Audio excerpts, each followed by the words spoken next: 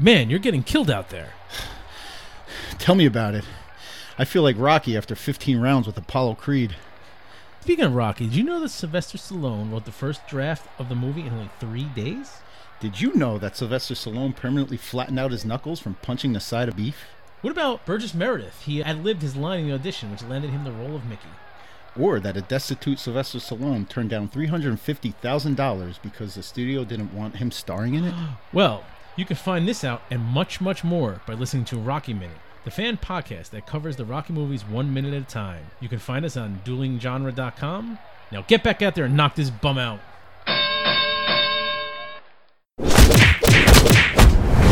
Dueling Genre.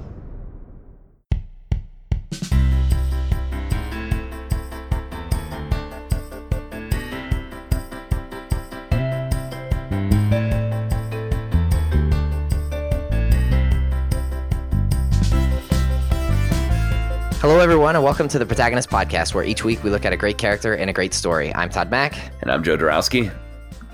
And this week we are discussing Mary Jane from the Marvel comic book series Spider-Man Loves Mary Jane. Sound like you brought the bass. You brought the bass tonight, Joe. Yeah, I'm definitely going to be going a little deeper in the register than a typical recording. But the mind is still sharp, even if the voice is waning. One of those, winter colds that seem to hit everyone on Earth. I feel like it's the apocalypse out here. So many people are sick. And I'm holding on. Feels like The Walking Dead or something. It turns out when you are sending young children to classrooms with 30 other young children, it's just a great big swap of germs. And those germs come back home. Yes, they do. Well, I'm glad you're with us tonight. Yeah, and I'm excited to talk about this. This is one that is kind of on the back burner of sometime we'll get to this series, and I'm glad we are talking about it now. And it seems fitting to be talking about Spider-Man Loves Mary Jane in February. Yeah, this was not really on my radar, but I'm glad we got to him. Okay. Well, this was a series that was written by Sean McKeever and drawn by Takeshi Miyazawa. And the series ran from 2005 to 2007, and it was preceded by 2 miniseries that were done by the same creative team. And then there was also a subsequent miniseries by a different creative team, but set in the same kind of high school world and from Mary Jane's point of view. And that one was done in 2008. So, Todd, I guess you since this wasn't on your radar, I can assume the answer to how you came to this is that I said, hey, why don't we do Spider-Man Loves Mary Jane for our next comic book? Yes, that's exactly how I came to it. I read this on Comixology on my iPad, and right now it's on sale, like 80% off. It's like $1.30 for the first volume, and it's also $1.30 for the prequel. So if you're interested in this, it's readily available for the price of, not even a sandwich. Yeah, and I heard about this one when it was coming out, just from keeping my ear to Comics Reviews podcasts and looking at what's getting good reviews. And this was never like a bestseller, it seemed, for Marvel, but it was very well received critically. And it's definitely outside the norm of superhero comics. So even though this is coming from Marvel, it is not your traditional straight up superhero story at all. But it's something about that difference that set it apart. It seemed to catch on with a lot of people, and there were a lot of people championing it in the comic book news communities online and on podcasts. And so I think it was after the series wrapped, so I didn't help it to stay in print or to keep going. After the series wrapped, I saw 2 hardcover collections that were on a good sale on Amazon, and so I just ordered them then, just based on the good reviews that I'd heard when it was being published. Cool. A little bit of trivia. As I said, there were 2 miniseries before. This became a regular monthly comic book series called Spider-Man Loves Mary Jane. And in 2004, McKeever and Miyazawa, they wrote and drew a miniseries that was just called Mary Jane. And then that was popular enough that in 2005, they did a miniseries called Mary Jane Homecoming, which is, the big homecoming dance storyline for a high school set story. And those were popular enough that then Marvel launched the series Spider-Man Spider-Man Loves Mary Jane, which ran monthly for 20 issues, which is not a bad run.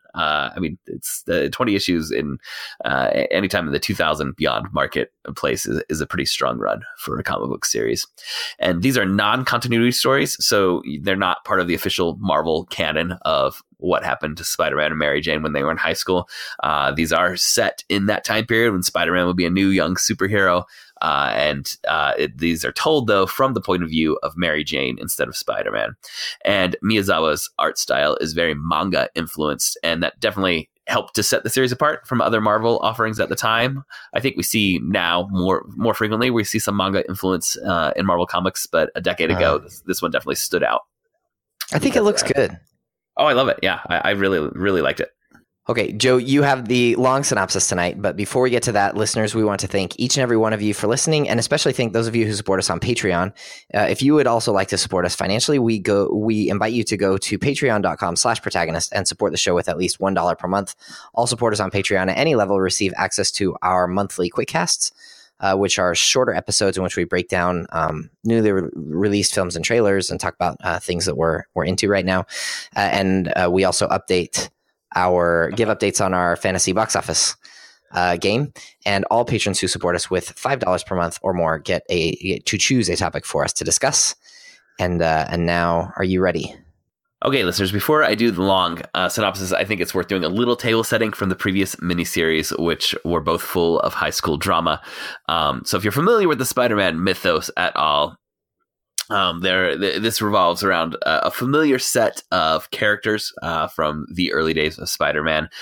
Mary Jane and her friend Liz Allen are kind of the two central characters that we see. Obviously, Mary Jane is the one we see the most. But in the previous miniseries, Liz has been dating Flash Thompson for a long time, and they're going to homecoming together. And then Harry Osborn asked Mary Jane to homecoming. Now, Liz thinks that Flash has a crush on someone else. And Mary Jane finds out that it's her, that Flash has a crush on Mary Jane. But then she tells Flash, I'm not interested. Then Mary Jane has a bit of a crush on Spider-Man, and she also realizes she doesn't like Harry the way he seems to like her. So she tries to call off the whole date because Harry's taking it pretty seriously. But in the end, she agrees to still go to the dance with him. And now at homecoming, Liz is expecting Flash to be crowned homecoming king, and that she will be crowned homecoming queen. She's really been politicking for this, but it turns out that Mary Jane was voted homecoming queen as a write-in candidate, and Flash sees this as a sign. And so when they are crowned homecoming king and queen, he tries to kiss Mary Jane, which causes Harry and Flash to fight, and then that causes Liz and Mary Jane to argue. But then in the end, after they all go their separate ways, but then Liz and Mary Jane meet up again, and Liz says she knows Mary Jane didn't do any of this on purpose, but Liz really wanted to be crowned homecoming queen so that she could stop feeling jealous of Mary Jane, who is smart, pretty, and popular, but doesn't seem to realize that she's any of those things. So lots of drama happening. And Peter Parker is pretty on the outskirts in those first two miniseries. I was going to say, this seems fairly sparse on the Spider-Man element of... Yes. Very much so. Of the title. The next plot, doing the first 5 issues where the series became Spider-Man Loves Mary Jane, there is one much more Spider-Man centric issues. But in general, the idea is this is Mary Jane's life, and she has a crush on Spider-Man, and that's a factor in her life. But it's not like Spider-Man is a presence in every single issue. So now we're going to go on to that Spider-Man Loves Mary Jane, and we're going to talk about the first 5 issues of that series. So Peter Parker is now tutoring Mary Jane, but she is distracted by news reports about Spider-Man, on whom she has a not mild crush. At school, Peter... So I love it. Yeah, this is one of the fun things you could do in the superhero genre is that you have Peter Parker sitting in the room with the girl that he likes, and she is in love with his alter ego, and he can't say anything about it. It's so good. It's so good. My kids love this. I should say I watched this, or I read this with my kids, and they thought it was super fun. Yeah, maybe I should have said this in the trivia. This was very much targeted. Marvel is trying to expand their audience, which traditionally the idea has been that superhero comic books target adolescent and adult males, right? And so they were trying to go for a younger age group and also make it very much all ages and all gender. So to try and appeal to girls, they put Mary Jane in the title, and then after those 2 miniseries, they said, well, we also want to appeal to boys, so they put Spider-Man back in the title. So the marketing and the target audience of this is very much an all ages and all gender comic book. But as you sense with a lot of the relationship based drama that we're seeing, they're writing from a girl's point of view, and I think that Marvel marketed this to girls in a lot of ways. Yeah.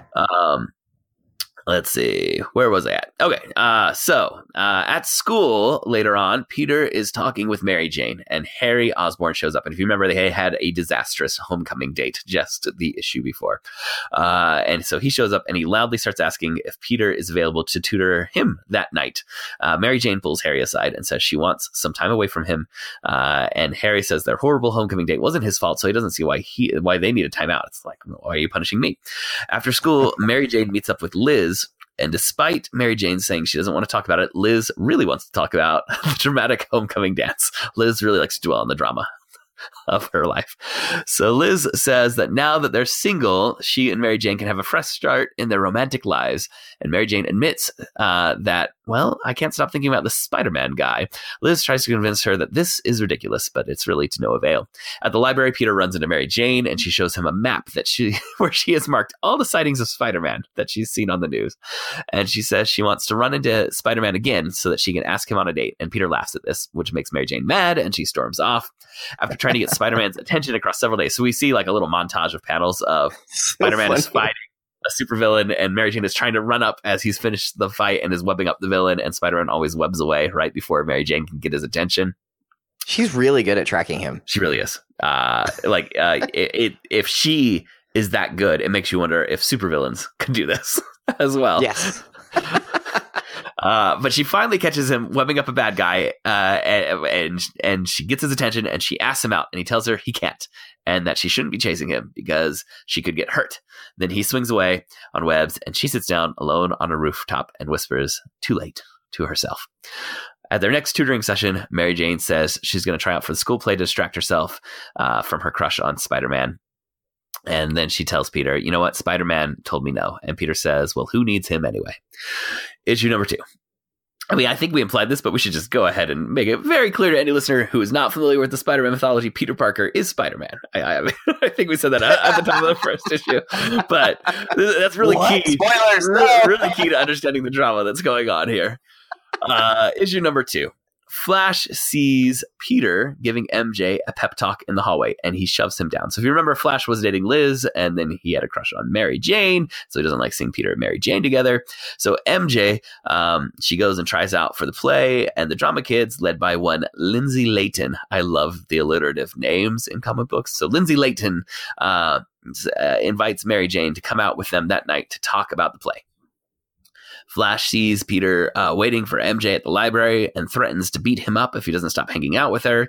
MJ studies the lines for the play with the drama club that night, and she sees her friend Liz is sitting alone over at the restaurant where they're all hanging out.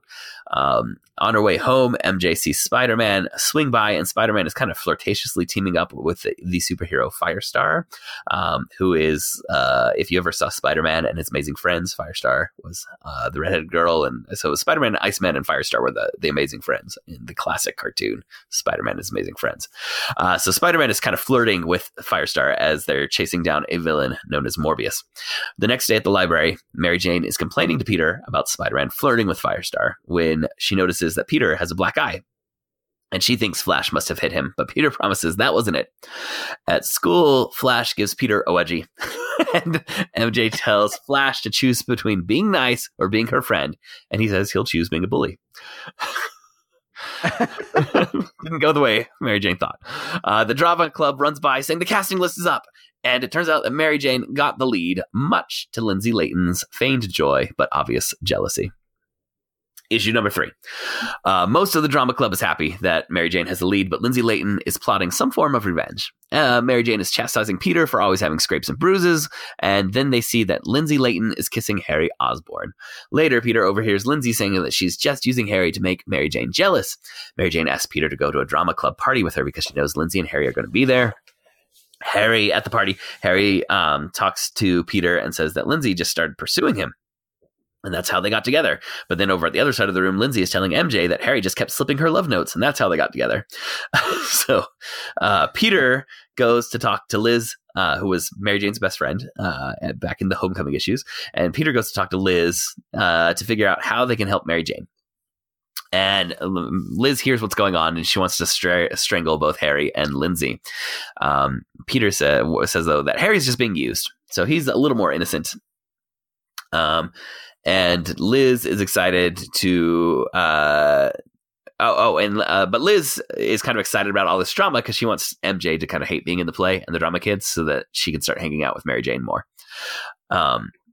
Liz confronts Lindsay Layton, and she tells her to dump Harry and to be nice to Mary Jane and to never tell Mary Jane that they had this conversation. But after this happens, Harry is mad at Mary Jane because he thinks she said something to Lindsay to make Lindsay break up with Harry. And now MJ is sad and alone at her house. And just then Spider-Man knocks on her window and asks if she wants to go out on a date later. Issue number 4. Mary Jane is glowing with excitement because she has a date with Spider-Man on Friday. She tells Peter Parker and then Liz, and Peter is trying to say something to Mary Jane when he sees a villain go by in the background, and he awkwardly leaves.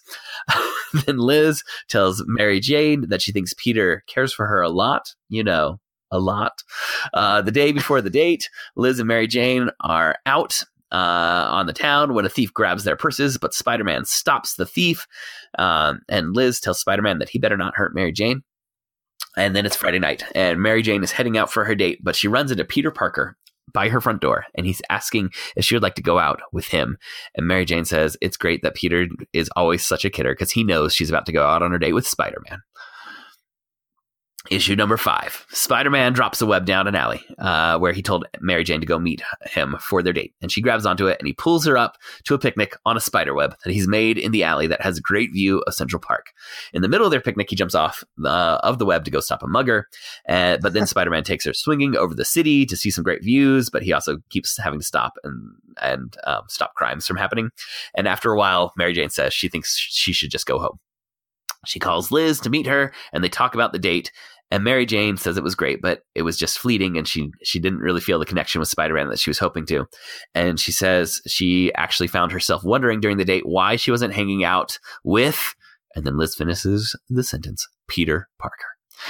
And MJ now admits to herself that she admits that Peter Parker is a huge nerd, but she kind of likes him. So the next day at school, Mary Jane goes looking for Peter, but she can't find him. And then finally she encounters him in the library where he is talking to Gwen Stacy, and he introduces the new student Gwen Stacy to Mary Jane. The end of these 5 issues.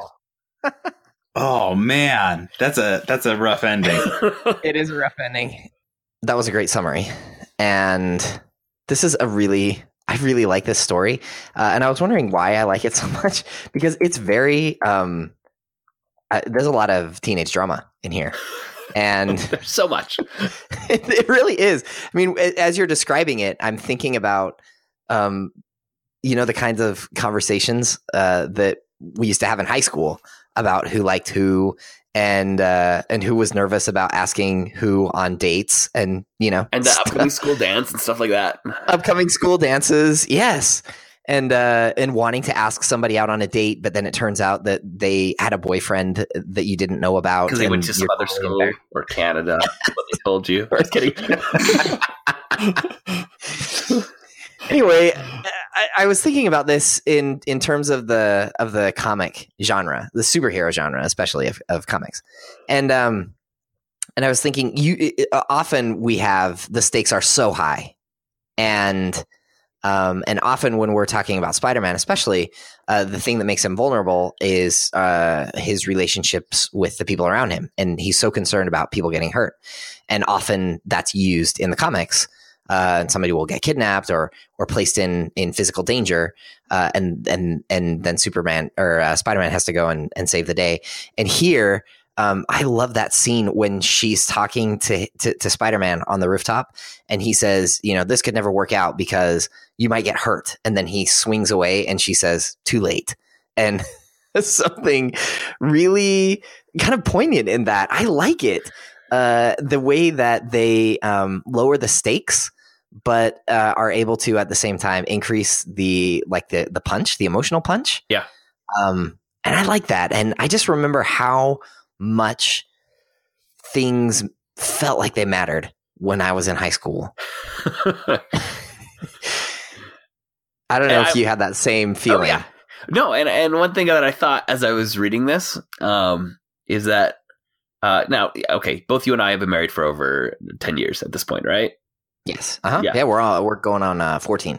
Okay, yeah. I think Emily and I just had our 10-year anniversary last year. So we've been out of the dating scene for quite a while. And I have to say, one of the best things about marriage is being out of the dating scene and not having to worry about all the kinds of things that I encountered in the story. But at the same time, I really enjoyed going back and revisiting some of those feelings through these characters in the storyline and the way that it was presented. But I never want to like revisit that with my life ever again. Well, I think it's interesting to think about this in terms of like in contrast to something like Mean Girls, where there's so much manipulation and I don't know. I kind of this is me, several months now removed from watching that film, but there seemed to be a kind of shallowness to the to the emotions of the characters in Mean Girls in general. They were really mad at each other, but it didn't feel like what am I trying to say here? It didn't feel like they cared about what they were doing, except that it was kind of the thing to do was to be mean. And there's something kind of earnest in the way, especially Peter and Mary Jane and Liz, they interact with each other. That it felt refreshing. I really liked it. I don't know. Did that make sense? Yeah, I think there's still manipulative meanness that happens between Harry and Flash and Liz and Lindsay Layton. Yeah, and all of them. Now, obviously, Mary Jane isn't as entrenched in the meanness as we saw in the film Mean Girl, but I think there's absolutely a different tone. Whereas that was going for teenage comedy, this is going for emotional drama, right? But still, you get the teenage soap operatic elements in both of those, but the tone is different in how it's being presented to us. I just feel like it's at the same time more lighthearted.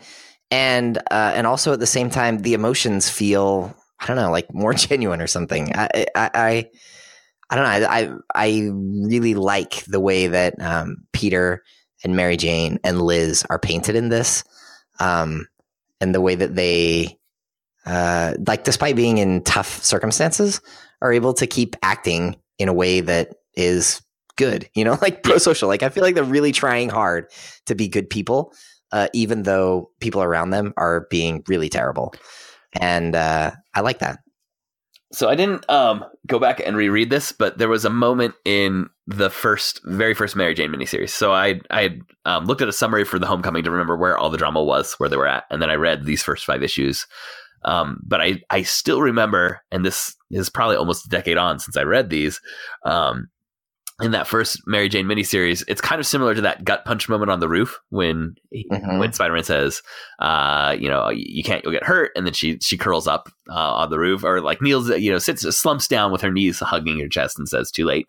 But there was a moment I remember where it was Liz and Mary Jane were talking, and it was something about stress. And Liz was talking about ways to vent. And Mary Jane said, well, sometimes I like to just get on the subway train and ride and like look at the people and look at the city. And then Liz like laughs and says, "You're always that's so ridiculous." And Mary Jane laughs it off and says, "Yeah, I know. I was just no one would do that." And then later on in that issue, she's doing that. Like she's riding on the she got on the subway and she's riding. And that's when I want to say that's when she first sees Spider-Man, is when she's riding on that subway. Now again, I haven't gone back and reread those for this episode, but that's what I remember is that she's doing that same thing. But it's one of those moments that somehow it stuck with me. The way that kind of teenage drama of wanting to do the things that are acceptable to your friends, but also you like Mary Jane has that thing about herself that's true and honest and a little raw to reveal to Liz, and then when Liz kind of mocks it, she like immediately takes it away from Liz and says, "Yeah, I was just kidding."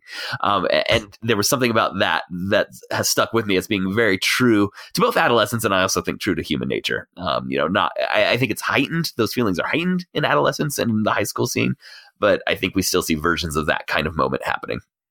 That's a very Mean Girls kind of moment, right? Like, where what do they like with the what happened with like the skirt? Like, oh, I love your skirt or something, and then I hate that skirt, and she realized it was the same one, or the bracelet. Yeah. And she realizes like, oh my gosh, these people have been just playing me this whole time, and that feeling of like mortification, realizing that now she's like locked into it. Yeah. I think there's also something that's really interesting that gets explored in this is the fact that Mary Jane, she's really good. I mean, I don't know how good she is at school per se, because she needs help from Peter tutoring for math. At least in math, she seemed to be struggling a little bit because she got tutored. But she's really good at most everything else, and she gets written in as the homecoming queen. And I think this does a good job of exploring how, in some ways, it's kind of the warning: be careful what you wish for, or it might not be the greatest thing to get everything that you think you want. Even though Mary Jane isn't really seem to be like striving to be on the top of the social pile and to be the smartest girl in school or the most popular, but she kind of by default becomes those things, and it just adds stress to her social life, and it isn't as rewarding as you might think it is to get the lead in the play and be the homecoming queen, because that fractures her relationship with Liz, and I just think it's interesting to see that explored in again, this heightened world of superheroes and very much being presented like a high school soap opera. But I think that's something that rings true to the high school experience at the same time. Oh yeah, absolutely. It's just I feel, as I think back on high school, the feeling that comes back to me is like it was a juggling act. There's so many different things going on. And they all mattered so much to me, and different relationships with different people. And there's so many feelings, it's just hard to juggle it all. And you feel like you're constantly, I don't know. I felt like I was constantly dropping some ball that was really important. Well, they were all super important. I know. But I remember just being it was really fun.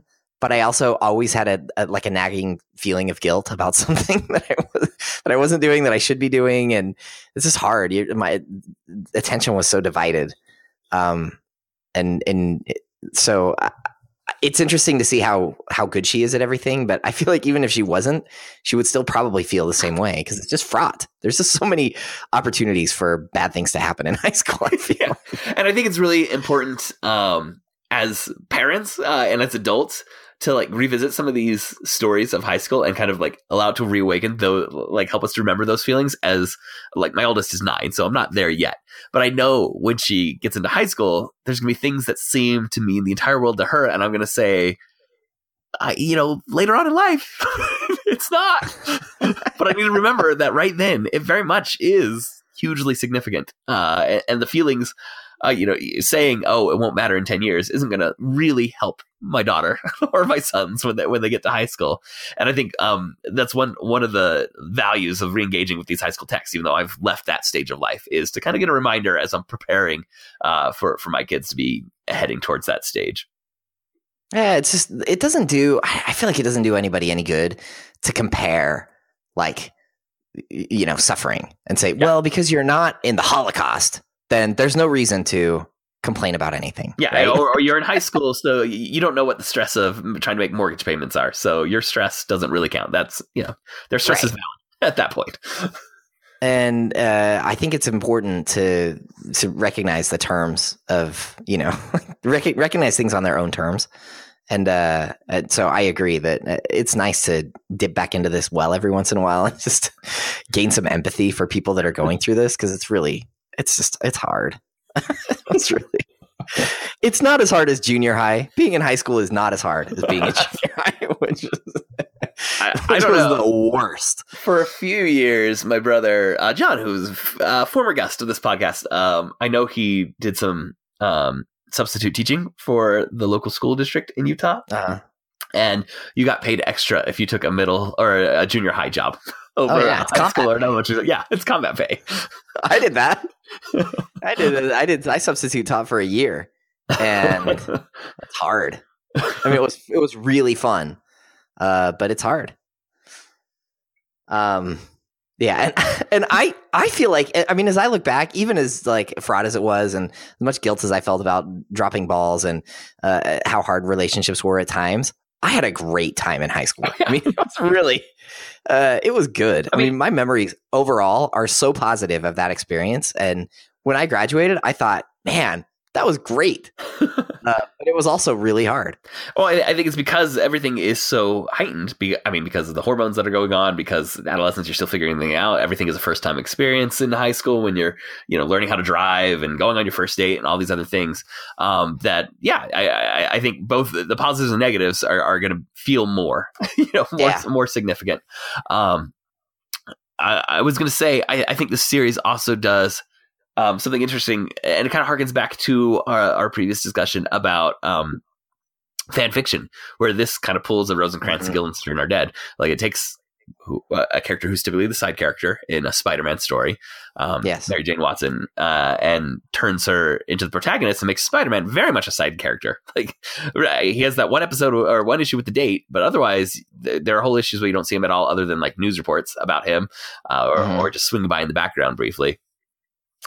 And I think it's interesting, or an interesting like narrative exercise to do that when like the original text of Spider-Man is so well known culturally. Even if for non-comic book readers, we know Spider-Man, the basic beats of his origin, his power set and his costume.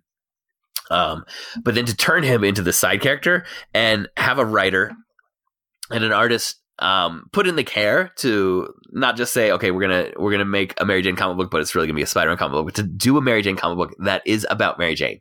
It is about her, she is the protagonist. This is her life. Because everyone is the protagonist of their own story, and if you put in enough care and thought into any character, you can turn them into a protagonist. And it was I think really successfully done in this, to elevate Mary Jane to the center stage of this. And I think it'd be interesting to see more, as the superhero genre has become so well known because of the success in the 2000s of, in the last 18 years of superhero storytelling. I think there's more and more opportunity to do playful things with the superhero genre. And the idea of saying, well, what about these other people who are now living in a world with superheroes? What are their lives like? I think that's been explored periodically in comic books, but I imagine we'll see a little bit more of that in other media too, going forward. It's interesting that they didn't even turn it into a Peter Parker comic, which they also could have done. But even Peter is a side character. He's a more important side character than Spider-Man is, but he's also, he's still a side character. And they keep the focus on Mary Jane throughout, which is nice. I love the part when she goes on a date with Spider-Man, and there's something just it's just delightful to see how hard he's trying, and you think, man, Spider-Man, he must be good at everything because he's a superhero. So of course, and as the date starts, it kind of seems like that, right? Like he's got the web hammock up there in the alleyway, and she says, why are we up here in this weird back alley? And then she turns around and sees this beautiful view of the city, and you're like, yeah, Spider-Man, you're totally on your game. And then he's like, oh, I gotta run. And then he runs off, and she's just so distracted. He's so distracted, and it makes her feel distracted, and her thoughts keep turning back to Peter. I love the way that whole scene is handled. Yeah, and I think it's well written, but the art and the pace of the storytelling and the way the panels get laid out and the way the action gets conveyed is really well done. For I want to say, I'd have to double check, but I remember reading that this was Miyazawa's first like mainstream published work was in this. But I think he has a really good sense of timing. I think Miyazawa does a really good job, and sometimes in superhero comic books, you find artists who can be really strong at splash pages and fight scenes, but if they get talky pages where there's not as much action, like the story artistically feels like it loses momentum, like things grind to a halt because like it just becomes a panel with a head, and then a panel with a head, and then a panel with both bodies, and two word balloons. But the pace seems to get lost sometimes. But I think Miyazawa does a really good job of pacing these day-to-day interactions and these scenes that are just, kids walking down a high school hallway and talking. It works really well. He has a great eye for how to lay out those kinds of sequences. And then he also periodically does get to show Spider-Man fighting Dr. Octopus on a news report or something like that. And he definitely does handle the action scenes really well too. Yeah.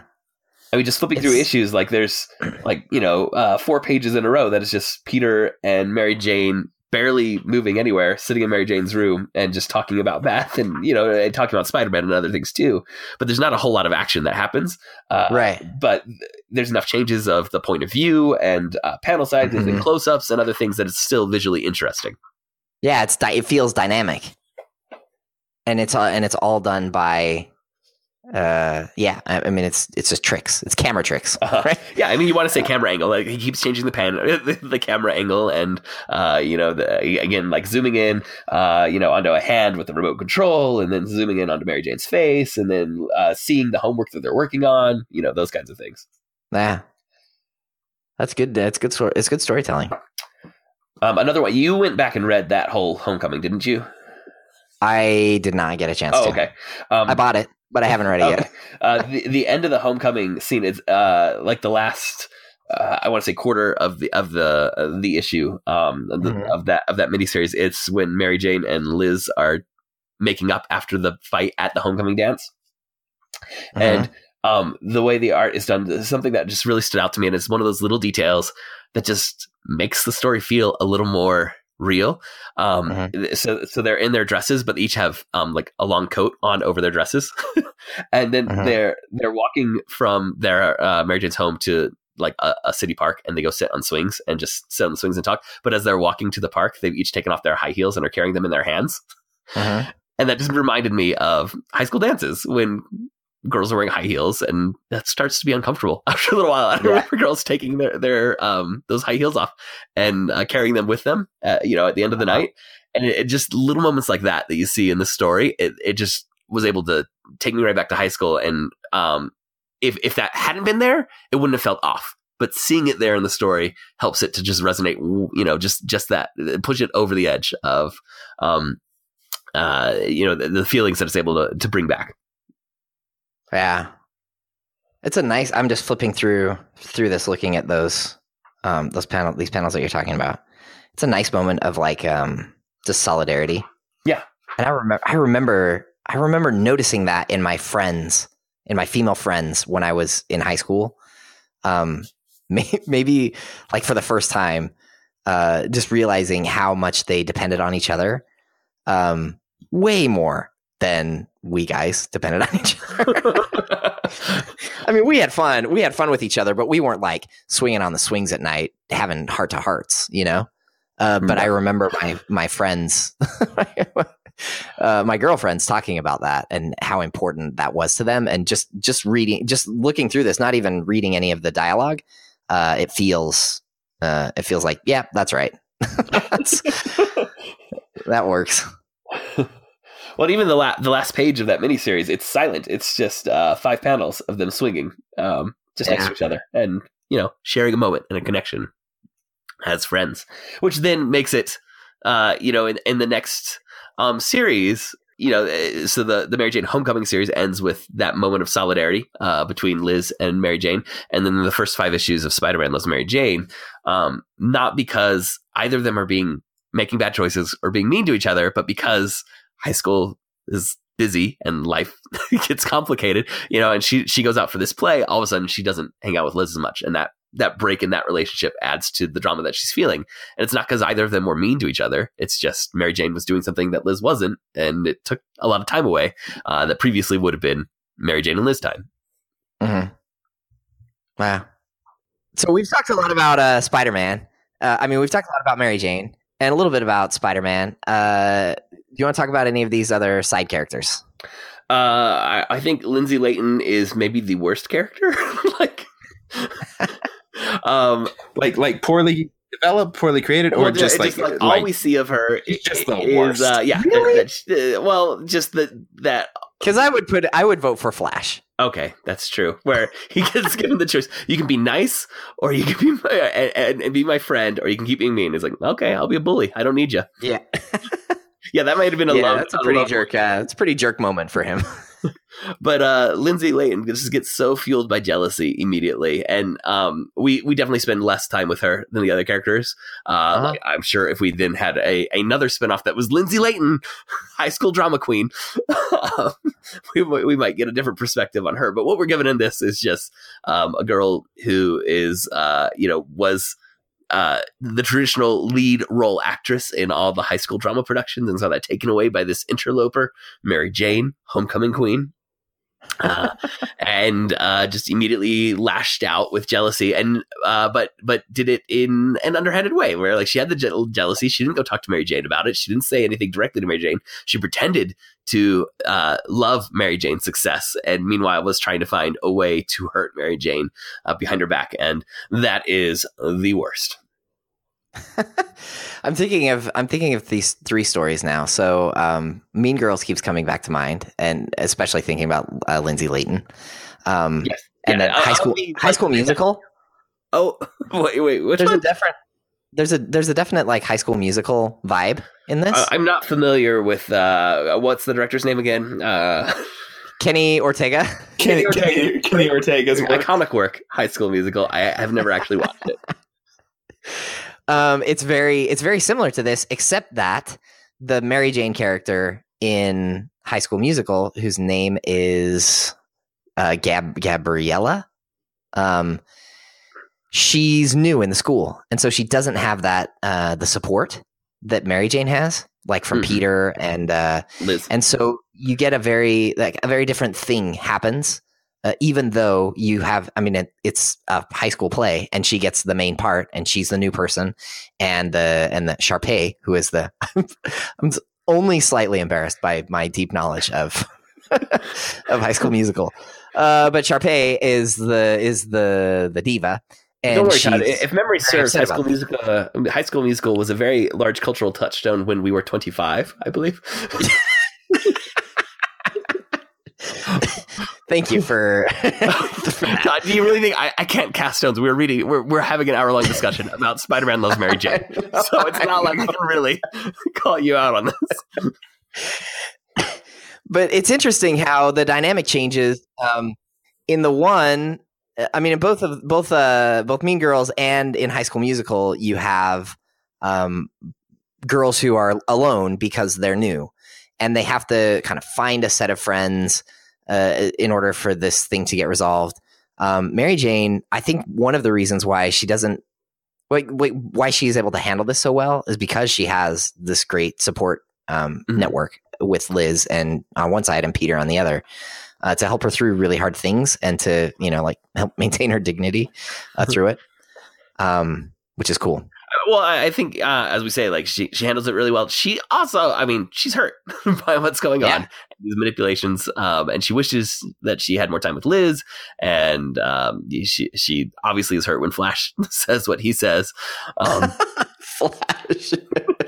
That's probably the biggest jerk move of the miniseries. So. I don't know. I feel like they're kind of neck and neck. Okay, yeah. What Lindsay does is pretty terrible. Like what she does to Harry, that's bad. Yes. And it's also underhanded, which makes it worse. Well, yeah, the fact that she keeps pretending to be best friends with Mary Jane, that's where it's like at really. At least Flash is open about it. Yeah, that's true. There's no hypocrisy from Flash. So I feel like maybe he's a little better. Yeah, he will not stab her in the back. He will stab her right in the front. Right in the front. You will see that knife coming at you. Whereas Lindsay's hiding in the shadows. Either way, there's really no dodging it. It's gonna hit, and you're probably gonna die. It's a palpable hit. Oh, I did. I think the two Shakespeare plays. One of them, she does her monologue when she's trying out is from Othello, right? So you get the backstabbing and the underhandedness and the hypocrisy there. And then the other one is, isn't it? It's one of the Twelfth Night is the play that they're doing? 12th Night, yeah, the romance with mistaken identities, and you've got the Peter Parker Spider-Man going on. So it's subtle, but I think those were well chosen plays for. Well done. for the references in this. The other thing I want to say, though, is Mary Jane's map of Spider-Man locations. Okay. This is in the weird heightened world of superheroes and everything. And she doesn't have any way to get in touch with Spider-Man. But in almost any other genre, that's a little stalkery and problematic, what she's doing. Yeah.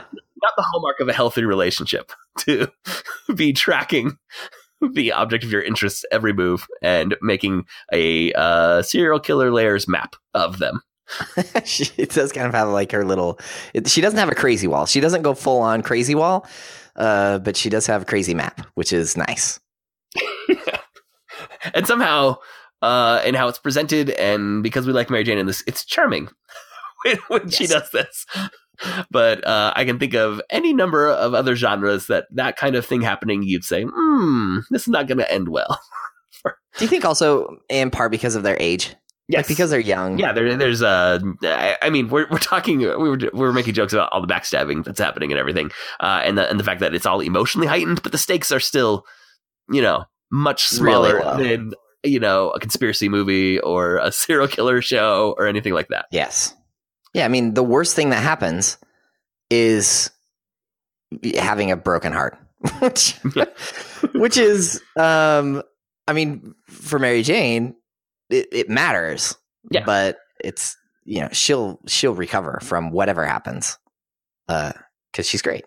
Yeah, but I mean the stakes are still, one guy's a jerk, and but not physically abusive or anything like that, and the one girl kisses her ex-boyfriend in front of her. And those stakes are not even the level of stakes that you'll see teenage dramas on TV get raised to very quickly. I have two things. I'm going to start with one that I feel is maybe less controversial than the other, and so this is maybe you just have the answer to this. Peter Parker, when he gets beat up, then he has a black eye. Does he have to put makeup on for the black eye, or because doesn't he have like amazing healing powers? I don't understand how he comes back from that, and he's he's typically walking around with a lot of bruises. Like I'd say he does not have Wolverine healing abilities or anything like that. Okay, yeah, but he's generally like more resilient. So to get that black eye, he got hit real hard. So like Flash can't give him a black eye, and he won't break his bones very easily. So he's more durable. But if he gets bruised or cut or anything, it's pretty normal healing time for him. Okay. All right. The other thing is totally inconsequential, but I didn't realize how much delight I would get out of seeing a drawn wedgie. But there's just something, I don't know. It's not something you see every day. You see people fighting, people getting shot, people punching each other. You see people kissing. You see people sitting at a cafe. You see people walking down the hall. You even see people swinging on a swing. But you just don't see very often somebody drawing somebody else getting a wedgie, and I just want to say that it's done really well in this comic. You know exactly what's happening, and you feel Peter Parker's pain. you definitely feel Peter Parker's pain. Yeah. It's great stuff. So that's what I've got. Well done, Miyazawa. Yeah, I am comfortable saying that Takeshi Miyazawa has drawn the best wedgie I have ever seen.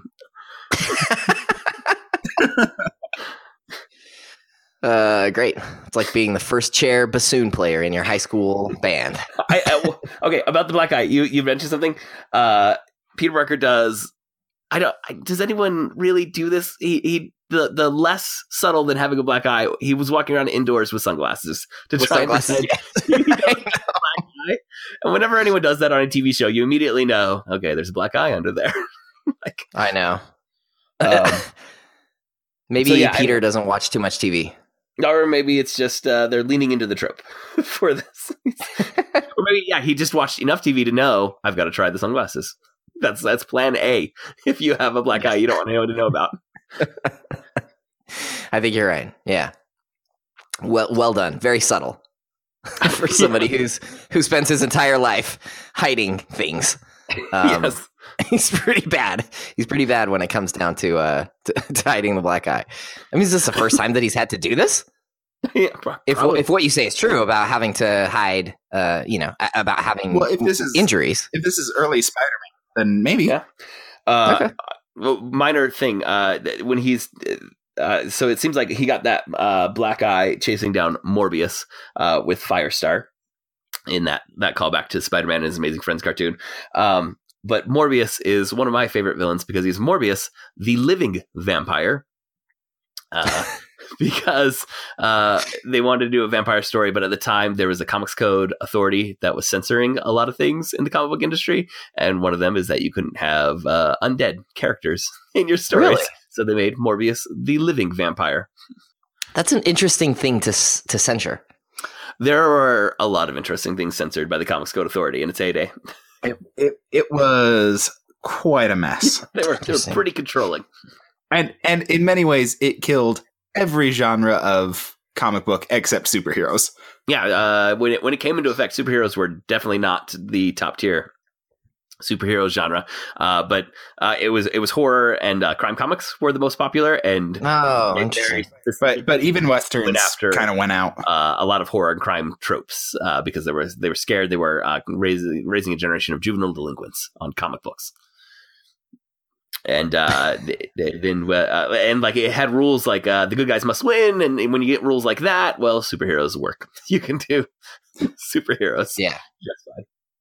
Oh, the other thing you said, Spider-Man, he spends a lot of his time hiding things. It just made me chuckle because on Facebook I'd seen a comic book scholar that I follow, he named Charles Hatfield. He had posted images of a new line of like kid board books where it was using DC superheroes as very like simple morality tales. Is obvious. It was like Superman is brave was the title of one, and I'm like what is going to come from this? But one of the ones that they had was Batman is trustworthy, and immediately everyone's like, that man lies like nonstop. that is all Batman does. Trustworthy? Are you kidding me? Wow. Batman is trustworthy. Okay. And it was like art that was clearly targeting like a preschool age audience, and this was like going to be simpler than an Aesop's fable. What was found in there, but of all the characters to choose for trustworthy, I don't know that Bruce Wayne / Batman is the go-to choice. Really? That's amazing. I want to see a version of that that's like real. I mean, it's like what it really should be. Peter Parker is guilt-ridden. The X-Men are outcasts. The X-Men are outcasts. Social outcasts. Batman is a sociopath. Superman is the lone survivor of a genocide and an immigrant to our country.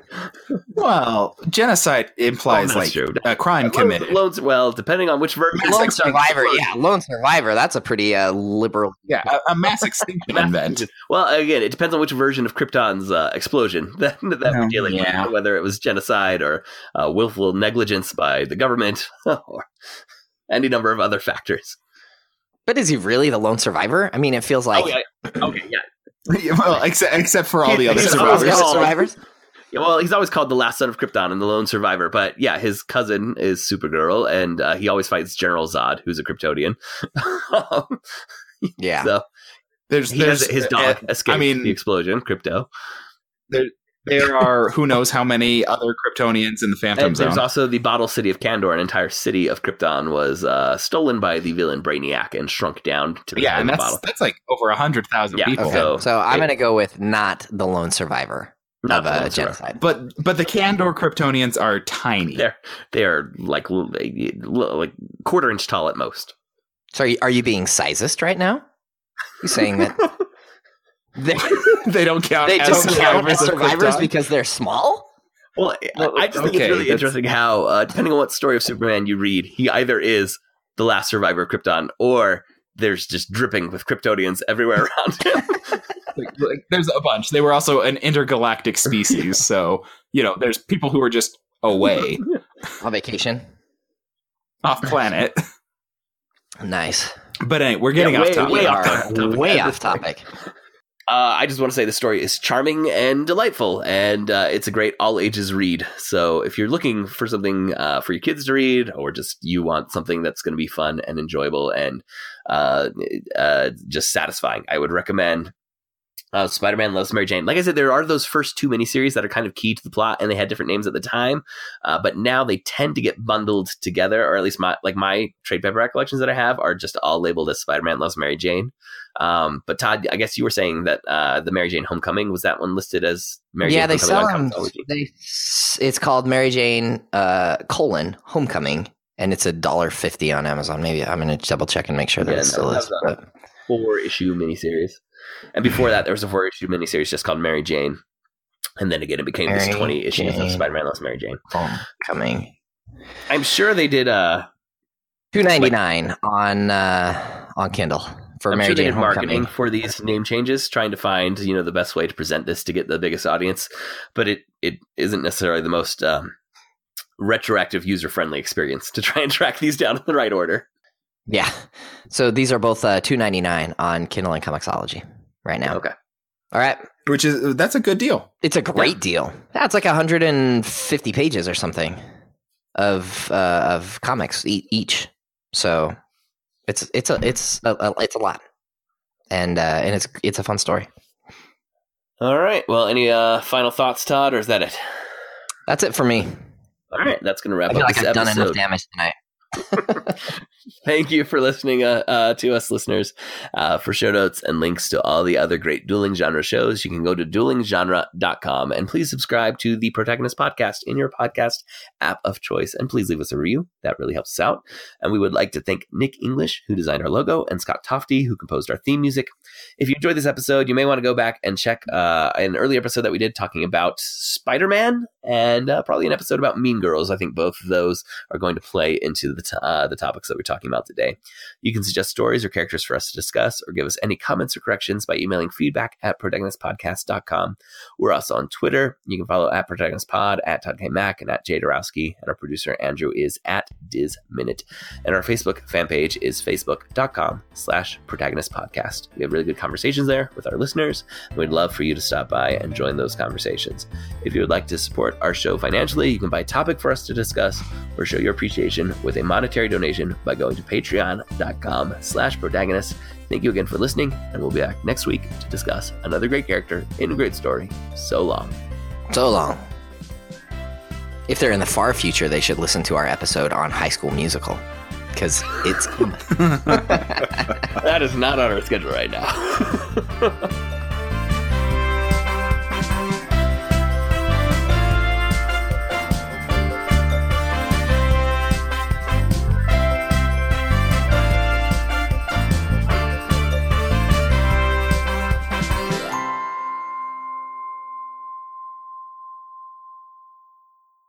I have a question about physical abuse.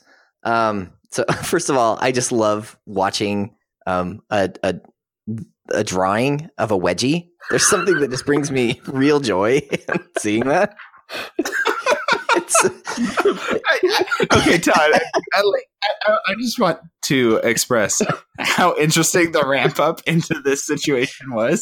Like the ramp up to that sentence where you said, "Let's talk about physical abuse." I was like, "Okay, it's about to come down." And then you said, "I just love watching." I was like, "I don't think I like where this is going." And then a drawing of a wedgie. It's something that you don't see drawn every day. You're not wrong.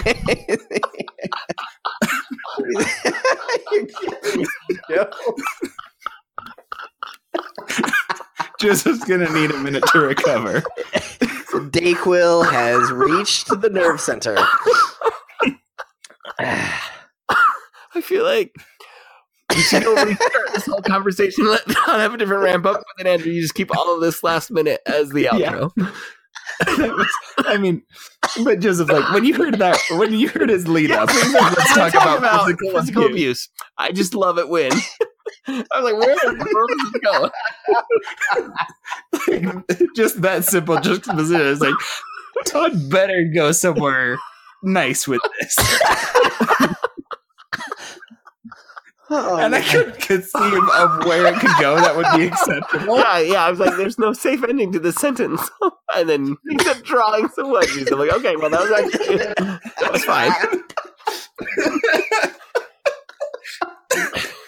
Yeah. Oh, man. My stomach's starting to hurt. Good workout. It's been a while since we've had that kind of laughter breakdown. It's your fault, you guys. It's your fault.